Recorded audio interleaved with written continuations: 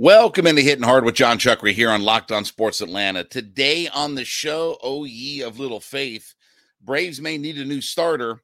And is this really it? It's all next. It's Hittin Hard with John Chuckery, Locked On Sports Atlanta. This is Hittin Hard with John Chuckery, part of Locked On Sports Atlanta.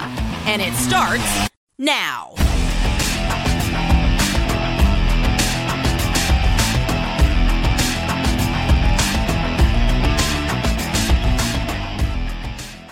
Hittin Hard is part of the Locked On Podcast Network, your team every day. We ask you to subscribe or follow for free on YouTube or wherever you listen to your podcasts. Get the latest episodes of Hittin Hard as soon as they become available. Check us out on the Sirius XM app as well, and give me a follow on my personal Twitter page at JMCH316. So Bleacher Report had an article that I was reading through that was put out by Alex K. And the title of the article is Fact or Fiction, Deciding Which NFL Teams Will Break Through the Playoff Drought in 2023. Now, as we know, the Falcons are one of 5 teams that have not reached the playoffs over the last 5 years. Falcons, Carolina, Denver, the Lions, and the Jets. Falcons remain in rebuilding mode. They failed to unearth a franchise quarterback this offseason. Club didn't have a suitable heir in place for aging Matt Ryan before shipping him off last year, and likely still doesn't, barring an unexpected breakout from third-round pick Desmond Ridder. That's unfortunate given just how much the team has invested into wide receiver, tight end, running back position in recent years. The Falcons employ some of the league's most promising up-and-coming skill position players in London, Pitts, Robinson, but they lack the passer to truly unlock their collective potential. Until the team finds a capable quarterback, the ceiling on this offense will be too low to compete with the league's best on a weekly basis. Defensively, the Falcons should improve upon last year's disappointing performance after allowing 362.1 yards per game, 22.7 points per game in 2022. Atlanta went after veteran pieces such as Jesse Bates, David Onyemata, and on the open market, and selected Zach Harrison and Clark Phillips in the 3rd and 4th rounds of the draft, respectively. These may not be enough to push the Falcons into the league's upper echelon, but it should get them closer to middle of the pack. While Atlanta is loaded with rising stars on offense and boasts a improving defense, the lack of star power under center will be this team's undoing, barring a drastic move. This team is in real danger of lingering in the NFL's version of purgatory, faring well enough to miss out on a top pick, but not being strong enough to contend for the playoffs. And they say fiction, the Falcons will not break their 5-year playoff drought in 2023. So, a lot to digest there, okay? So, obviously, they put everything on Desmond Ridder, okay? And again, and I understand the reasons why, right? I mean, we get that you have to have that franchise quarterback if your team is going to take into that next stratosphere, right? No doubt about it. I mean, again, look at the Bills, look at the Kansas City Chiefs, those franchises, look at the Cincinnati Bengals. Again, they really, they made that leap when they figured out that they had their guy under center and they became Super Bowl contenders. And in Cincinnati's case, they went to the Super Bowl, and in Kansas City's case, they win multiple Super Bowls. I don't think, though, that this is all on Desmond Ridder, though. And I continue to say this. Like, there are the way that this team is built is that, and again, I'm not saying that they don't want a franchise quarterback in place. I'm not saying that Arthur Smith isn't looking for the franchise's next Matt Ryan, but they can certainly win, and they can certainly be a playoff team with Desmond Ridder at quarterback. And I think that's the thing that keeps getting lost about this. Look, does Desmond Ridder have to play well? Yes. I mean, he does have to play well. He can't be, 9 touchdowns and 22 interceptions and throw for 1,800 yards and complete 50% of his back. He can't do that. But there's no reason to think that he can't be a capable quarterback. And look, the results are this. They went 2-2 in their last 4 games. Now, you can say what you will about that. I know it's only a 4-game sample size and all this good kind of stuff, but still, the fact that they went 2-2 mean, that's better than what Marcus Mariota did. So, again, I think you have to have faith in Desmond Ridder, but I will definitely tell you, this is not all about Ridder. They have to have London and Pitts especially, and guys like this step their game up. Defensively, they have to, win at the line of scrimmage. We talk about this ad nauseum, but they don't have playmakers and star players at positions that are most important on the football field. They don't have difference makers at the point of attack where games are won and lost. And I'll continue to beat this drum until I see it, until I actually physically watch this team line up and dominate on the defensive line of scrimmage rather than just kind of floundering around. No matter how many safeties and corners that you sign, I'll continue to bang this drum. Again, the San Francisco 49ers have been to 5 of the last 10 conference title games. Okay? They've had 3 different quarterbacks, nobody of which is a first-round upper echelon talent. It's been Kaepernick, Garoppolo, and Brock Purdy. That's the 3 guys they've had at quarterback. They've had 2 head coaches over that decade period. And yet, why have they been in a game to play in the Super Bowl 5 of the last 10 years? Would we love to be in 5 conference title games in a 10-year stretch? Sure. But why have they been able to do that? Why do you think that they have been able to go 5 times in 10 years with 3 quarterbacks and 2 different head coaches? Let's all say it together. Because they're the best line of scrimmage team in the NFL. They have been for this decade run. They have been the best line of scrimmage team in the NFL. Whether it's Trent Williams in their offensive line or Bosa and Varner and Armstead and, again, Buckner and all these guys they've had, they've been both the best offensive and defensive line of scrimmage team in the NFL consistently now for a decade. That's why. They've had Brock Purdy. They've had Colin Kaepernick. They've had Jimmy Garoppolo. And yet they've been able to play for a chance to go to the Super Bowl. And in Garoppolo's case, they did go to the Super Bowl. It's not hard to figure out these things. Why? Yes, again, what's the difference as to why they haven't always succeeded getting to the Super Bowl or why they haven't won a Super Bowl? Because they don't have that difference maker at quarterback. They don't have Mahomes or Burrow or somebody like that. But if you can control the lines of scrimmage on both sides of the football, you can make a heck of a run in it. I'd like to have 5 conference titles in 10 years. I'd like to be able to go to that point. So again, not everything is going to be about Desmond Ridder. Not everything falls on his shoulders at the end of the day. You have to have guys step up. Look, Kyle Pitts has got to step his game up. He's got to be Travis Kelce. Well, he's got to have somebody deliver the football. Okay, they need to figure that out then. No reason to draft Kyle Pitts if you can't get him the football and he's Travis Kelce. There's no reason to have him on the roster then. That's the reality of it. So not everything is about Desmond Ridder. I don't think Desmond Ridder's the problem. I think he'll be a capable quarterback. Will he be all NFL or, MVP of the league? No. Or then we're in the Super Bowl. But again, a lot of guys have to step their game up. I think they don't have a lot of faith in what the roster as a whole is. And I don't think that they're looking at the big picture of what this is. We'll narrow it down. Let's get a winning record, get to the playoffs. Then we can look and see as whether or not Desmond Ridder is a franchise caliber quarterback. But again, Garoppolo, Kaepernick, Brock Purdy, I would love to be in 5 of the last 10 NFC championship games with guys with multiple quarterbacks, multiple head coaches. I would love that for a franchise. Let's get to that point first. Then we can figure out what our franchise quarterback is. All right, this episode is brought to you by FanDuel. And look, as the Major League Baseball season is in its second half, FanDuel has got you covered with betting on Baseball. It's America's #1 sports book.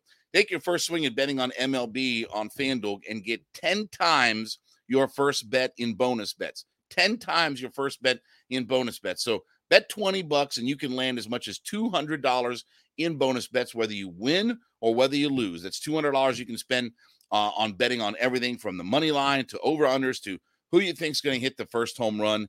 Obviously, FanDuel is a safe, secure, super easy to use application. And most importantly is you get paid instantly, right? When you win, you get paid instantly. So no better place to bet on MLB than FanDuel, America's #1 sports book. So go to FanDuel.com/lockedon. That's FanDuel.com/LOCKEDON and get your $200 worth of bonus bets, win or lose. FanDuel.com/lockedon. FanDuel.com/LOCKEDON. FanDuel is the official partner of Major League Baseball. So it's becoming more obvious that the Braves probably have to add a starter in somewhere. You know, Bryce Elder's had not two rough starts. And when I say rough, like he's been roughed up. 6 innings and 12 earned runs. I don't know what the deal is there, but, again, he's been bebopped around and everything like that. And if you look, it's been 4 of his last 8 starts where he's gotten, popped around and he's not pitched well. So over his, last quarter of his season starts, not pitched very well. Then last night, Charlie Morton had, a rough outing. And believe it or not, the last time Charlie Morton had lost, he'd won, 5 straight decisions. He had won 5 straight decisions up till last night. The last time he had lost was when they pitched in Arizona. So lost to the same team twice in, a little over a month and a half. But he was roughed up last night as well. 5 2/3, 6 hits, 4 earned runs, 3 walks, 4 strikeouts. Did not give up a home run, but did throw 103 pitches in that 5 2/3 innings. And the Braves go down in defeat. And this is going to be their second series in a row that they've lost. They've lost, 4 straight now. And it's going to be their second series in a row that they've dropped. Now, look, you got Zach Gallen on the mound versus Spencer Strider. That's a all-star pitching matchup, right? Zach Gallen was the starter for the NL All-Star team. Obviously, Strider was on the team but did not pitch. Nobody pitched for the Braves, but it's a big-time matchup, and the Braves need a win. I mean, the Braves, now again, one game in the grand scheme of things over 162 games is not going to be the difference, but again, you're starting to see that there are little, chunks and chinks, in the armor that the Braves need to figure out a way to just kind of get back on track and just feel good about themselves, because again, they're going to go to Milwaukee and 6 of their next 8 games are going to be against the division leading Milwaukee Brewers. And again, I don't necessarily fear the Brewers. When we've lined up against them in the past, we've kind of handled them. But again, you're on the road. Again, the Braves have been obviously outstanding on the road, but you're on the road against a division leader. 6 of the next, 8 times. Again, they're not all on the road, but 3 in Milwaukee. Then you got 2 games in Boston, and then you got 3 at home against the Brewers in Truist Park. But they pitched really well, and their offense is kind of coming around. Yelich is having a nice season. Maybe could have been an all-star, but again, he's not at the same level that he was a few years ago, where he was MVP of the league. But it does look like the Braves maybe need to get themselves a starter. And whether that's, one of the Cardinal guys in Flaherty or what have you, whether that's one of the White Sox guys in Giolito or Lance Lynn or whoever, I don't know that they're going to give up a lot of capital to get a starting pitcher. I don't know that they're going to give up a lot of assets to get a starting pitcher, but certainly it would be an idea that, look, the reality of your rotation is Elder's struggling. Maybe he's hitting a little bit of a wall. Morton has been good up until last night, but okay, just to make sure that he doesn't get off track or kilter, because again, he's having a really good bounce back year. Strider's, gotten his roughed up moments and stuff of late, but okay, let's figure Strider's is good to go. And you're waiting for Max Fried to eventually get back into this rotation. Okay, maybe that's end of July, maybe that's first part of August. No idea when Kyle Wright is going to be there. Soroka getting his sea legs back. And it's not panic mode. I mean, this is not a panic move. It's just a provide some stability kind of move, which is what we've been talking about. The idea of, look, their starting rotation is forming into becoming a plus for this team. The way Elder and Strider and Morton have pitched this year, they've really been able to carry the load. And you are going to get Max Fried back, and you're working Michael Soroka into the mix. But in the short term, and you might not even be looking for a guy who is going to get the ball come playoff time, right? Because, again, you've got the guys that you need for playoff time. You've got Strider and Morton, and you'll have Max Fried. Maybe you'll have Kyle Wright. But, again, Elder, okay. So you have enough starting pitching that when you get to the playoffs, whether it's 4 guys or 5 guys that you're going to have available to you. But in the short term, just to get some of these guys over the hump a little bit and get them kind of back on track, help figure out what is going on, maybe experiment a little bit or what have you, because the Braves are in a comfortable position. I mean, let's face it, they still lead the division by a crap ton of games. Again, they lead the division by, I did this experiment the other night when they had a 10.5 game lead over the Marlins. If you combined all of the other divisions in baseball, the Braves had almost as big a lead as every other division in baseball combined. So the Braves are in good shape. I mean, it's not a matter of panicking or, oh my gosh, we got to go out and get, 15 guys. And no, I mean, you probably are looking for a starter that can bridge the gap a little bit to get you through some of this and get you through some of these rough times. Maybe that is a Lance Lynn. Maybe that is a Lucas Giolito. Maybe that is a Jack Flaherty. I'm not saying that you got to go out and get an all-star caliber pitcher and you got to get an ace on your staff. We've got some aces on our staff, and Morton has been really good this year. We talked about yesterday about the fact that he's on pace to set his career high in wins. So I don't really have any fears about that. But again, just providing some stability in this rotation, just to give you an extra arm. Maybe if you want to skip a start for Bryce Elder and give him a little bit of rest or what have you. I don't know. I mean, I'm just spitballing out here, but again, they need to get themselves back on track. And listen, it would go a long way for Spencer Strider to outduel Zach Gallen today in a businessman special and get themselves back on track, get a win, and then head up to Milwaukee on a high note and feel good about yourself. Even though you lost the series, at least feel good about yourself that you broke your 4-game winning streak. And then we'll see what happens, in Milwaukee. Like I said, 6 of the next 8 games are going to be against the Brewers, who lead their division in the NL Central. And then you got the dreadful Red Sox for just a 2-game set up in Boston.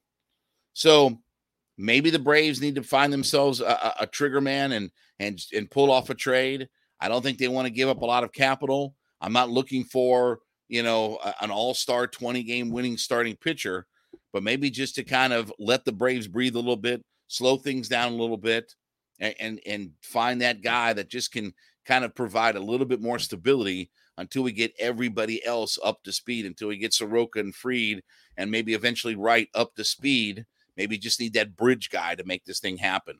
All right, as you listen in to Hittin' Hard, make sure that you go in and whatever podcast platform that you're listening on, let us know that you're an everyday listener to the program. So let us know that you're an everydayer, as we like to call them. And we thank you so much for being a part of our growing community. And listen, we appreciate every day your contributions to being a part of this audience. But let us know that you're an everyday listener to the program, that you listen in 5 days a week.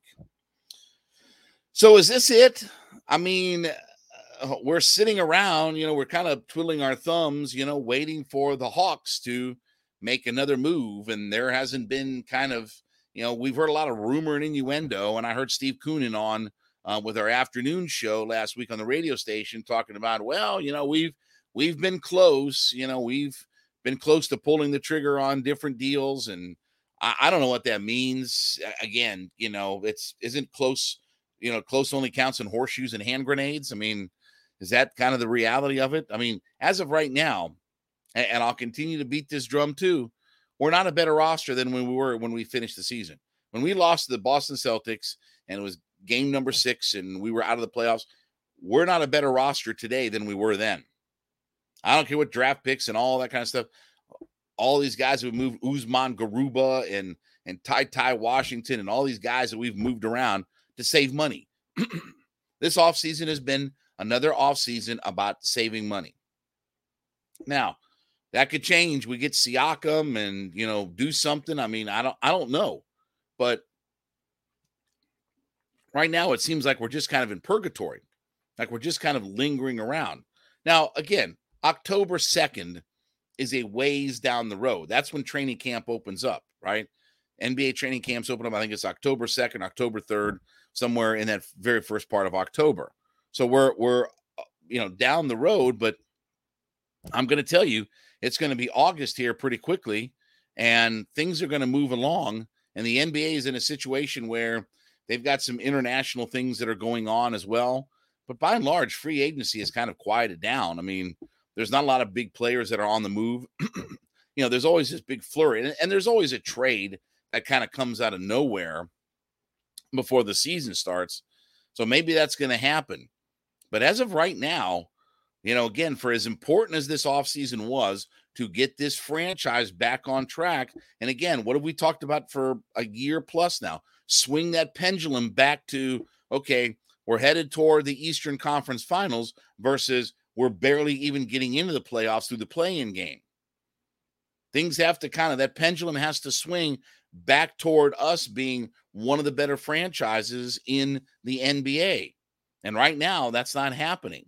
And right now, we're not a better roster than we were at the end of the playoffs. You can miss me with rookies and all this other kind of stuff. We're not a better roster talent-wise than what we were.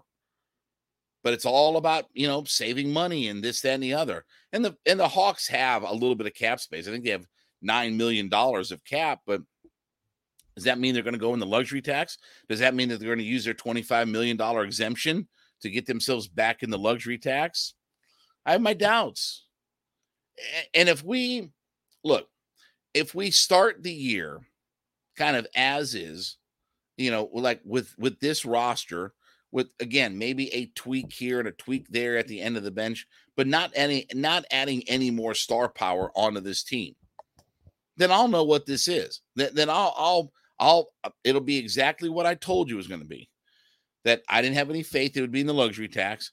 I didn't have any faith that this was about trying to better the basketball roster, that this was about trying to construct a roster that gets you under the luxury tax, even though that you have a super max player on your roster, which is not easy to do when you have a guy that takes up about a third of the cap on a super max deal, a guy that takes up about a third of the cap as far as getting into the luxury tax. It's hard to do. It's hard to do when you have one guy that takes up that kind of money and at the same time build a winner around him. Tough to do. And I'm not saying that Trae Young doesn't deserve his contract. It's just a matter of the financial expectations that come along with that. You're going to have to dip your foot into the luxury tax. So again, we're kind of twiddling our thumbs here. I don't know that there's any, Alex Anthopoulos type of move that's going to be made in all of this. And I've said consistently, I think they're going to, by and large, run this thing back. I was hoping for lots of change and hope and change and all these things that come across, but I've got a feeling that they're by and large going to run this roster back. I mean, certainly teams are looking to finalize their deals, and you would think that, okay, if a deal was going to happen, that something would have already percolated. There's been plenty of time to work out a deal with either Siakam or Clint Capella to Dallas or whatever. You think that there's been plenty of time to make some things happen. GMs want to get their roster in place and kind of focus on working together now that we're through summer league action, working together and kind of getting themselves prepped and ready to go before we get to training camp. So again, we'll see what happens, here, but as of right now, they're kind of just twiddling their thumbs. They're kind of just sitting back and just kind of, I don't know what they're doing. I don't think that they're relaxing. I think they're looking to make deals, but this has been a very underwhelming offseason. And as of right now, we're not a better roster. I hope that when we get to training camp and we get to October 3rd or 2nd or whatever that first day of training camp is, I hope that I can point and say, okay, now we're a better roster. Now we've made moves to make ourselves a better roster versus we've just kind of saved money. We've just kind of get ourselves under the cap and everything else, along with it. Hopefully that this is, a situation where there's going to be a late trade that's going to happen, or some kind of magical free agent signing or something. Just give me signs and hope that we're not just going to just kind of run this thing back and having saved some money on the salary cap. Hopefully that this is a situation where we make one last move to better our roster, and we feel like that we're a more, a more, what I want to say, a better talent roster going into training camp and opening up this season. I have my doubts, but we'll see. We'll give Landry Fields the benefit of the doubt until we don't have to give him the benefit of the doubt. All right, well, thank you so much for making Hittin' Hard with John Chuckery your first listen. Be sure to go in and leave us a comment on whatever podcast platform that you listen on. Let us know that you're an everyday listener to the program. So we call them our everydayers. We thank you so much for being a part of our growing community. And obviously, we thank you so much for being on this journey with us. You can check us out and subscribe for free on YouTube or wherever you listen to your podcast and get the latest episodes of Hittin' Hard as soon as they become available. Check us out on the Sirius XM app as well, and give me a follow on my personal Twitter page at JMCH316. Back with you tomorrow to wrap up the week. This has been Hittin' Hard with John Chuckery, Locked on Sports Atlanta.